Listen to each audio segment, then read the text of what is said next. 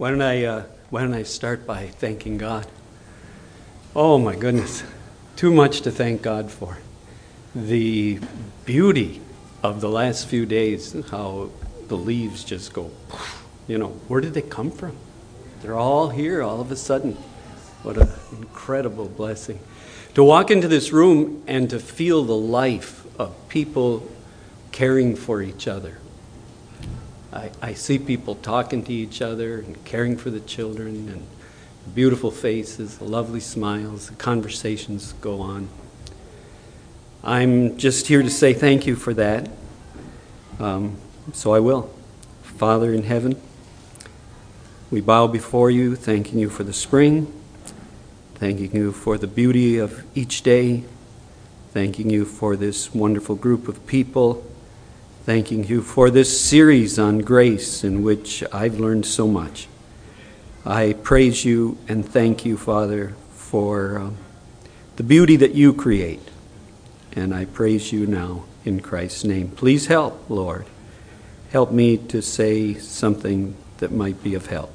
We pray in Christ's name. I began in January with this attempt to describe the indescribable. The grace of prayer is the inflowing and outflowing of the love of God experienced in any and every part of a believer's being, body, soul, and spirit. In other words, the word grace and the word prayer are somewhat synonymous. Other synonyms include life, gratitude, Christ in us, ongoing experiential salvation, oil poured on our heads, a foray into reality, a spirit living in us and within whom we live, truth exchanged, a sense of communion with all that exists, touching the source, a person, joy and sorrow drunk from the same cup, a gradual expansion, breaking out of a shell, a cry for help. During our last meeting together, we discussed the thinning of the old self, also called the false self or the ego. We discussed the fact that Christ is the new person we have become. The old self, which is our normal way of experiencing ourselves, is thinning or dissolving as a result of Spirit-initiated communion with the Father who is inviting us to die to ourselves, in order to become the very person He had in mind before He created time and matter and energy. As the old self loses its grip on us, we discover the originally intended person, made in God's image, our true self emerging as the old self disintegrates. None of this happens without some kind of interaction with God. Since God is always taking the first step to enter our lives, it all happens through the grace of prayer. The process I'm talking about includes living at risk, letting that which we think we are sink down into the earth or dissolve into the air. In that letting go of the illusion that we are in control of our life, a new and beautiful reality of who we are is being unveiled. The risk we take is daring to live in a state of childlike faith, constantly asking for forgiveness while standing in the confidence that we are already forgiven. We are childlike because we see ourselves as belonging to the Father of all. Our culture trains us to play the entitled cynic, bumping others aside to gain an imagined better place. In the grace of prayer, we jump out of our bumper car and sit still long enough for our head to stop spinning. In time, we can find a silence and stillness within. There we begin to realize that we have fallen for the illusion that we are autonomously real, apart from God. We become aware instead that to the core of our being we exist only as the Spirit of God breathes life into us, and not only us, but all those around us. And beyond that, the life of the Creator is maintaining the very being of every creature and inanimate object that comes within reach of our consciousness. And all that is far beyond our limited ability to access mentally. How sweet it is to acknowledge our utter poverty as we sit quietly in the presence of one so awesome, and our eyes begin to open to the inherent holiness of all that exists. We also become aware that we are aware through the service of our minds and bodies. Without our help, our bodies take in air. They digest food and pump blood. Our senses pick up signals and our minds interpret them. Those interpretations join the endless flow of images and words our brains produce. In that flow, we can observe our habitual commentary, often negative, and our tendency toward critical judgment. We find ourselves passing judgment on just about everything, including, well, perhaps especially ourselves. That we are lovable enough to house the living God is a thought we resist. We think we are not enough yet. We are not really made in the image of God. We are somehow spoiled by our inadequacies and blemishes and sins. We are not yet fully saved. To begin with, our bodies fall short of what we think they should be. We are ashamed of the very God-constructed temple that we live in. We are too fat or too skinny. We are ashamed of the size of our noses and ears, the wrinkles and the moles, the shape and color of our eyes. Our age, we are too young or too old. We look around and we see what bodies others have been given and think they live in temples much more lovely than ours. We wonder how we can become more shapely and muscular, toned and tanned, smart enough, impressive enough. But with all that effort, we are never quite good enough, and all the remakes and the makeup and deodorant doesn't seem to help us accept the image of God that we are. This is how the false self thinks. Jared Manley Hopkins joins the Spirit to correct us, saying, Christ plays in 10,000 places, lovely in limbs and lovely in eyes not his, to the Father through the features of men's faces. The grace of prayer occurs in the moment we are lifted beyond self-focus and we join God in his view of who we really are. That moment is actually the same moment in which we see God for who he is. We see him as trustworthy and caring and honest and compassionate and delighting in the creatures that the creature he made each of us to be. For a time, we may say with Job, Behold, I go forward, but he is not there, and backward, but I do not perceive him. On the left hand, when he is working, I do not behold him. He turns to the right hand, but I do not see him. Then he touches our eyes and heart, and we begin to see who he is. We know him for the humble, all-powerful creator that he is.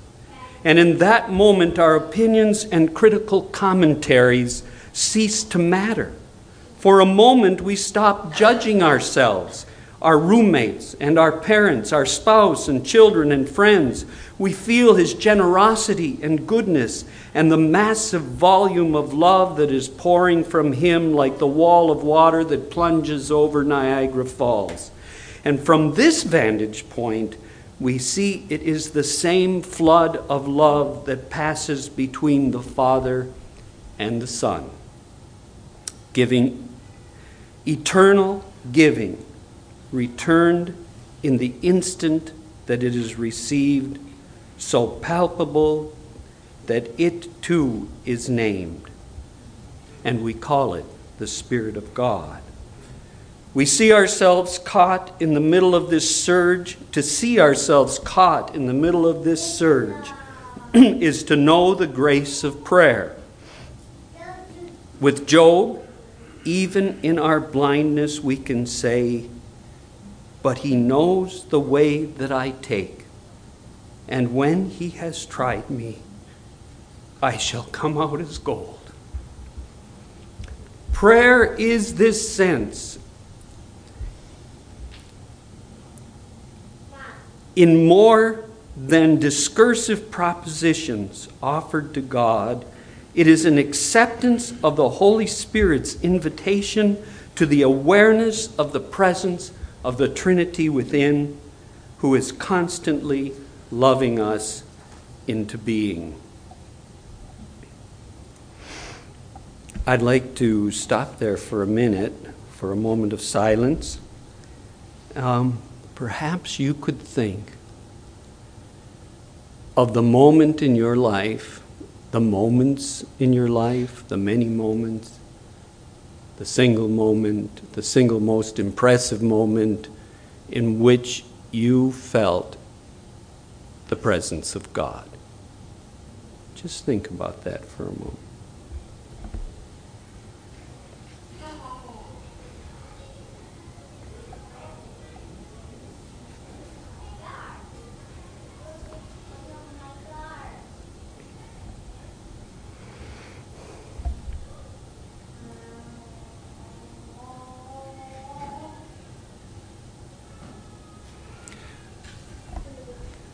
I believe that telling our stories of these precious moments with God reinforces the reality of the experience and helps us to discard the extra stuff that gets in there. Would somebody be willing to share your experience?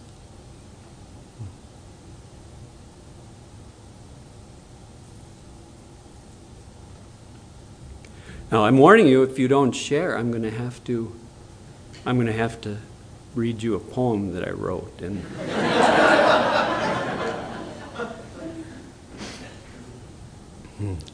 oh, I see a hand. Yes. Oh, Monica, yes. I would say there's two moments where I felt that God was really with me. And one was probably my greatest moment of despair, the other is my greatest joy. And I would say in my greatest moment of despair, I was praying, but I didn't understand his plan.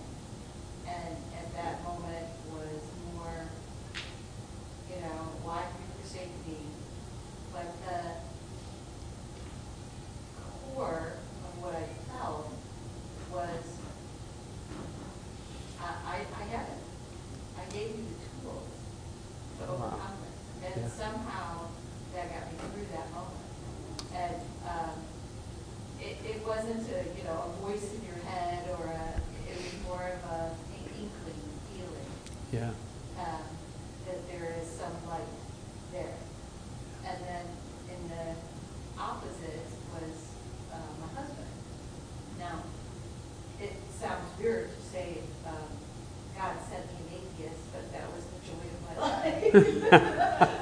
But he was the right person at the right moment, and that kismet, that timing was so perfect that it had to be divine in order to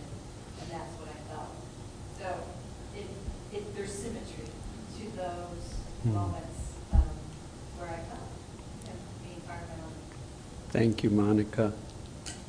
Should we take another one before I race onward? Over here, Jim. Whoa! Please share. I'm not going to get through this without crying, but because I can't even explain to you the depths and the lengths of the years and the sheer joy that I have this memory. When we adopted Sarah and when we were in China,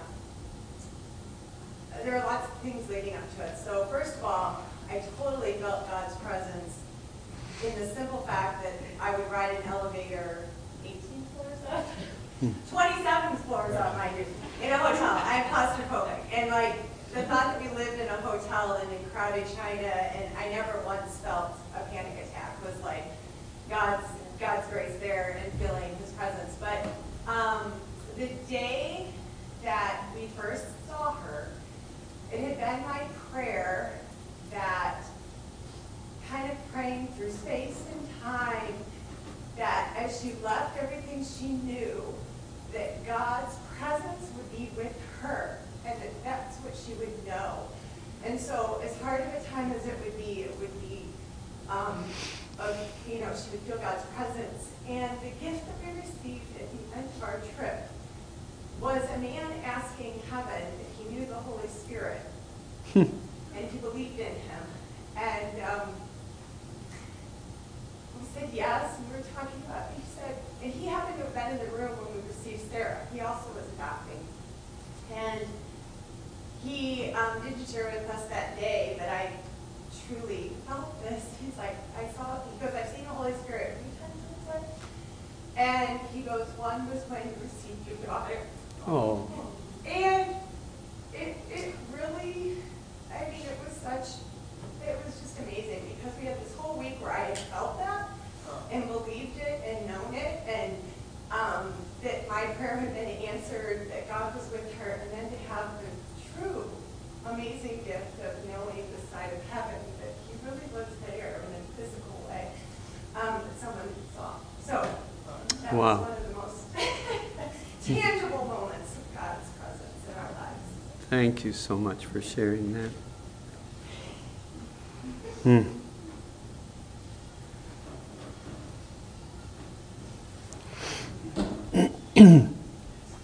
Here's a poem I wrote, How to Catch God.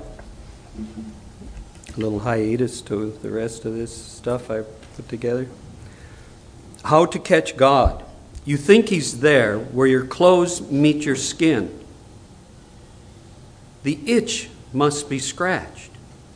You lure him with songs and find he's not hiding. He enters your ears, your pores, your eyes when you are not paying attention. You catch a glimpse and slam your lids shut and catch him on the retina, or perhaps you've trapped him like a firefly in your cupped hands. Opening them carefully near your face, you peek between your fingers, but the light is gone. Only the moon shines on the blossoms that crowd the apple branches. You reach up, up, up into the spicy night air until petals fleck your face, your shoulders, your once black hair.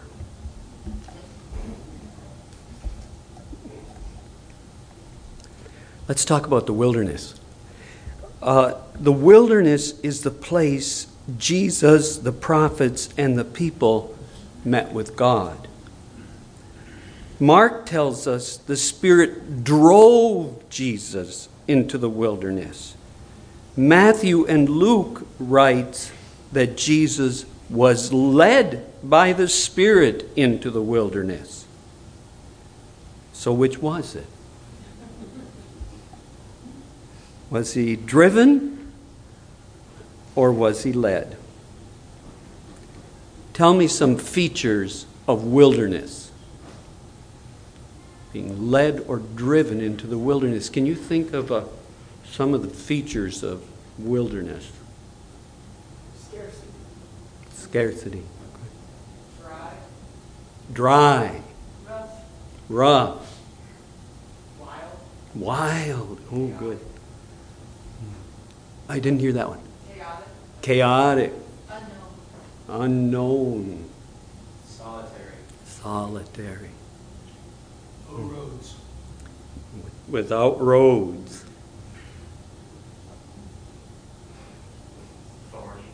Thorny.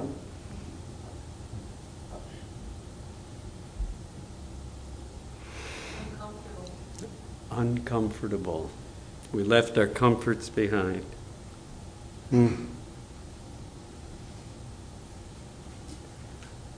I haven't heard very beautiful. But it is.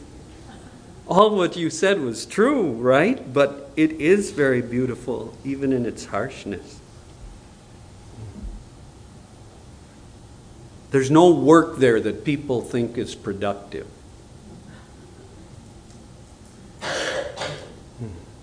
No agriculture, no domesticated animals. Could be dangerous.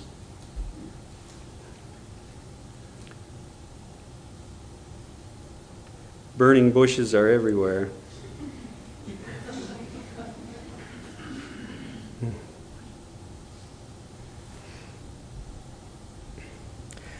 It's interesting that 3 times Jesus asks the question to the crowd of people that have gathered around him, "What did you go out into the wilderness to see?"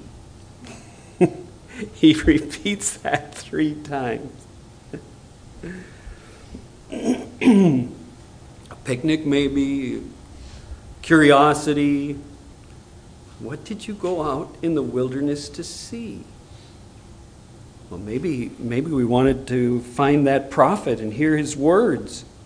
What did you go out into the wilderness to see? We went out to find forgiveness for our sins and to have all our guilt and shame washed away.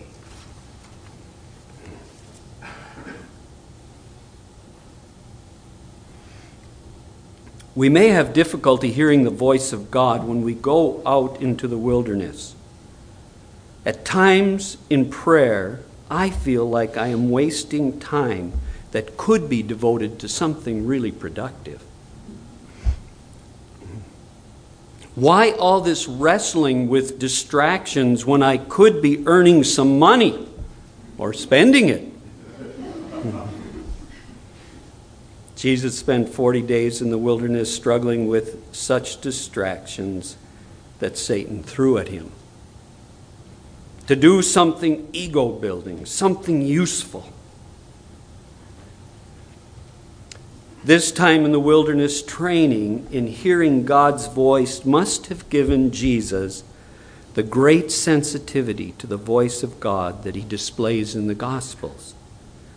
But the following story shows how the Father helps us in our weakness.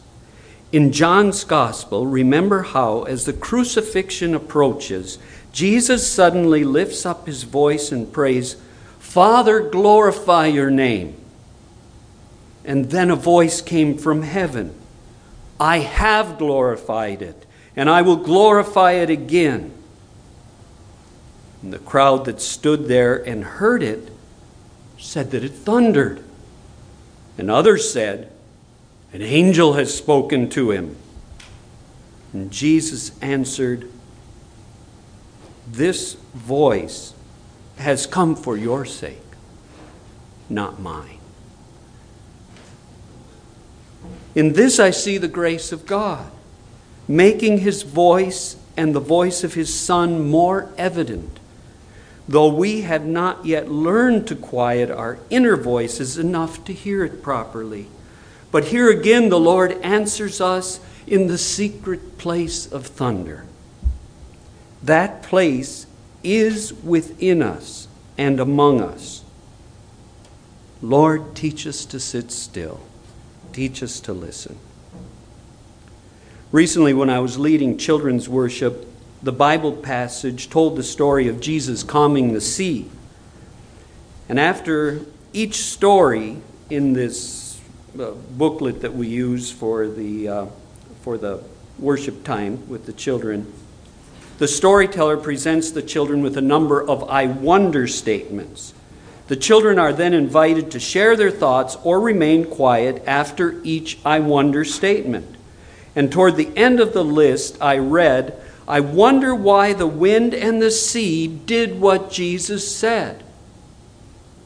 One young man who had never before responded to any of my statements or any of the wonder statements said something I could not hear. So I addressed him by name and I asked if he would say it a little bit louder. This is what he said. The wind and the sea remembered his voice from when Jesus created them.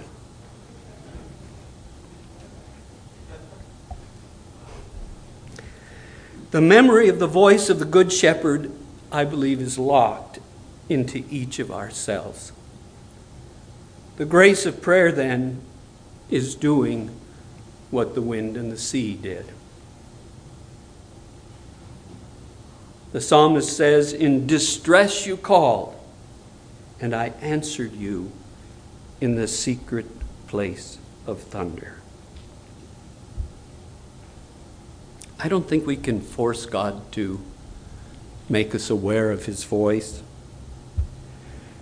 But I think because he made us in his image, it's possible that we may be able to assume the stance that provides the least resistance to his felt presence. Let me ask you, what might this stance look like?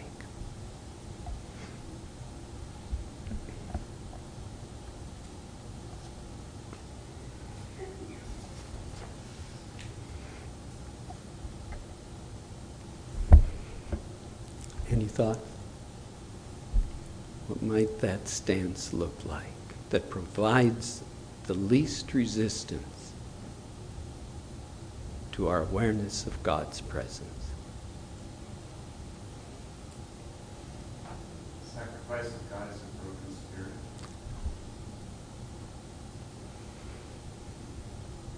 Very beautiful.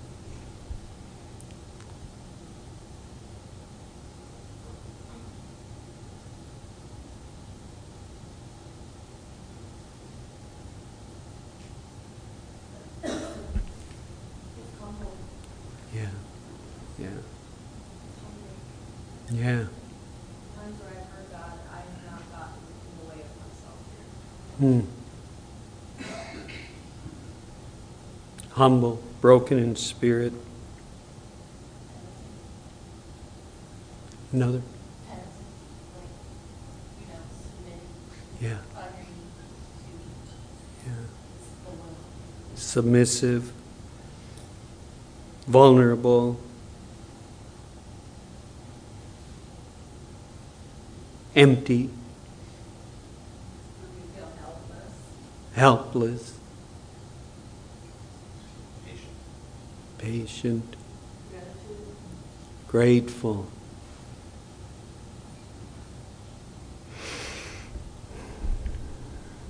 I promised last time that I would talk with you a little bit about Gigo's ladder. Some of you might remember. That was in January. That was a long time ago. Maybe I'll go ahead and talk about Gigo's ladder. In the mid-12th century, a monk named Gigo, I think he must have lived in Italy, who was known for his intense love of God, was asked by one of the brothers named Germain about the path to a deepening relationship with God. Gigo wrote a public letter to Germain explaining that while he was still in work in the fields, he felt that God spoke to him about Germain's question. His letter that he writes, it was kind of a public letter, describes a ladder to heaven like the one Jacob saw in his dream, but this one only had 4 rungs. So we start at the base. Perhaps the ladder was like one of the handmade ladders of our African friends, who would make them out of branches and use them to construct their grass roofs. Their ladders had 3 legs like a 3-legged stool, making the base of the ladder to heaven very firm and stable. Metaphorically, that base is a person's faithfulness to his or her daily practice of seeking God in prayer. It is the time or times that you can meet with God daily without interruption. When you hear the invitation to sit at God's table with Him, be sure to thank Him and plan to join Him at that appointed time. But your own self-discipline, sad to say, will not be enough to bring you daily to the quiet place where God's love can be enjoyed. But when God's pleasure and your pleasure become one, you will show up. The first rung. So we move from the base to the first rung of the ladder, which is spiritual reading. By this, Gigo meant that a person begins to get insight into the ways of God and can learn to hear His voice by reading the Scriptures. How is this different from what every evangelical child is told? Perhaps that the only goal of this reading is absorption of the Scriptures. It involves slowly reading with no goal to reach the end. This is experiencing the living word of Isaiah that comes down from the skies like rain and snow and always bears fruit. This reading is indistinguishable from prayer because the reader is listening with his heart and his head, seeking to live in God's presence. The reading is not a long passage because we recognize how slow we are to understand. This reading is preparing us for meditation, which is the second rung. Meditation, the second rung, may involve rereading or reading again. Your whole mind and heart pores over the words devotionally and repetitively. You may avoid academic investigation of the meaning in the original language and the cultural context. That important work is for your study time. Instead, the person on the second rung often uses his imagination or her imagination to place him or herself into the biblical scene by becoming one of Jesus' followers, walking with him, perhaps, on the road to Emmaus. Or the prayer may take the role of Martha and continue the conversation with Jesus about all the work she is doing without the help of her sister Mary. Perhaps the person moving into meditation will find herself writing the 27th Psalm with David, pouring out her heart in song with the words, "One thing have I desired of the Lord, and that will I seek after, that I may dwell in the house of the Lord all the days of my life, to gaze on the beauty of the Lord and to seek Him in His temple." Which brings us to the third rung. That experience of engaging with your imagination and feelings while meditating on Scripture moves the prayer to the third rung. Notice, I did not say that the person on the ladder climbs to the next rung. No, he or she is like the angels who move up and down Jacob's ladder under the power of the Spirit. In the process of meditation on the second rung, the lover of God rises to the third rung quite effortlessly. He or she begins expressing to God the desires that emerged from the meditation. The meditation of rung 2 brings the seeker to ask God, "May I sit at your feet like Mary and learn from you, Jesus? Would you give me the gift of listening to you every day? Could I really live in your house all the days of my life, and gaze on your beauty? Lord, you promised to be with us and in us. It is here in your word. Please give me the joy of your presence.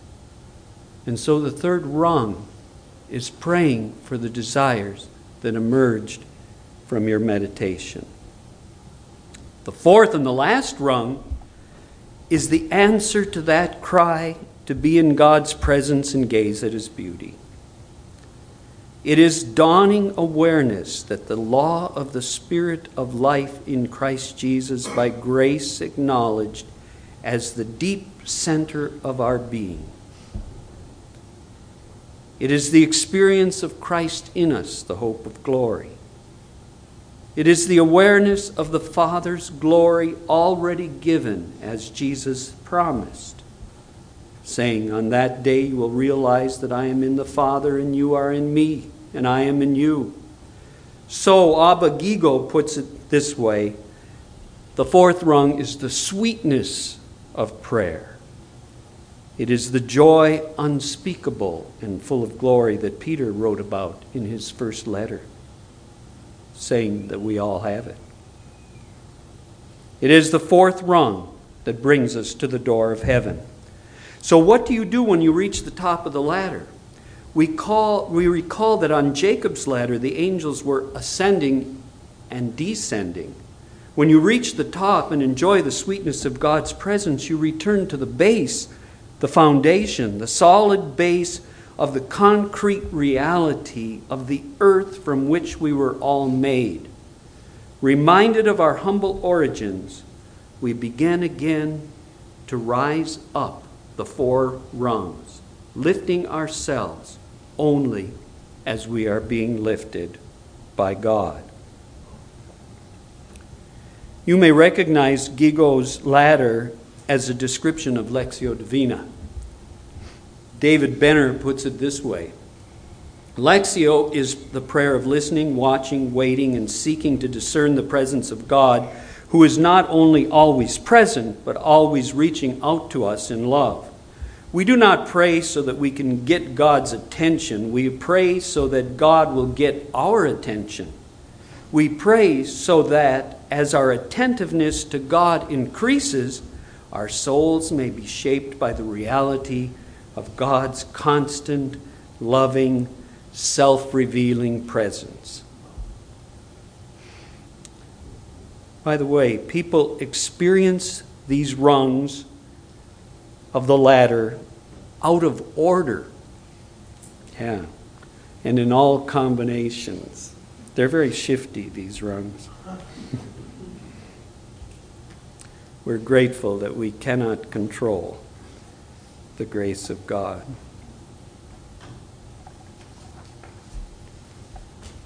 Now, I feel like I've been up here for a very long time. Does that mean that it's almost time to or are my senses deceiving me here? 2 minutes. Whoa. So this page gets thrown out. Let me just finish up with this. It's still Easter season, and those born again by the resurrection of Christ, as those born again by the resurrection of Christ, we share in the Lord's experience of new life. And as a result, we are as lovable as every newborn is lovable in his naked helplessness. But before we experience this resurrection life, we go with Christ the way of the cross. This always includes our dawning awareness of our sinfulness, our faults, and our addictions. When we admit to God, ourselves, and others what we are so afraid to admit, be it ever so small, we put to end some of our illusions.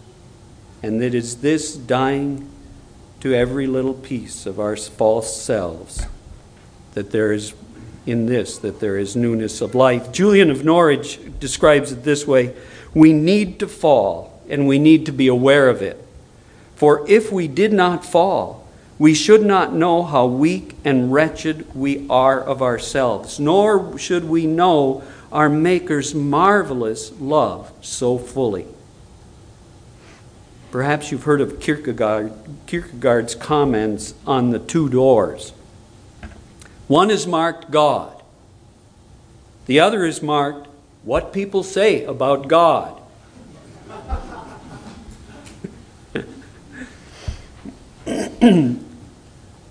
Only one or two people are standing at the first door, marked God, while there's a long and winding line of people waiting at the ladder. Let's take the opportunity to switch lines.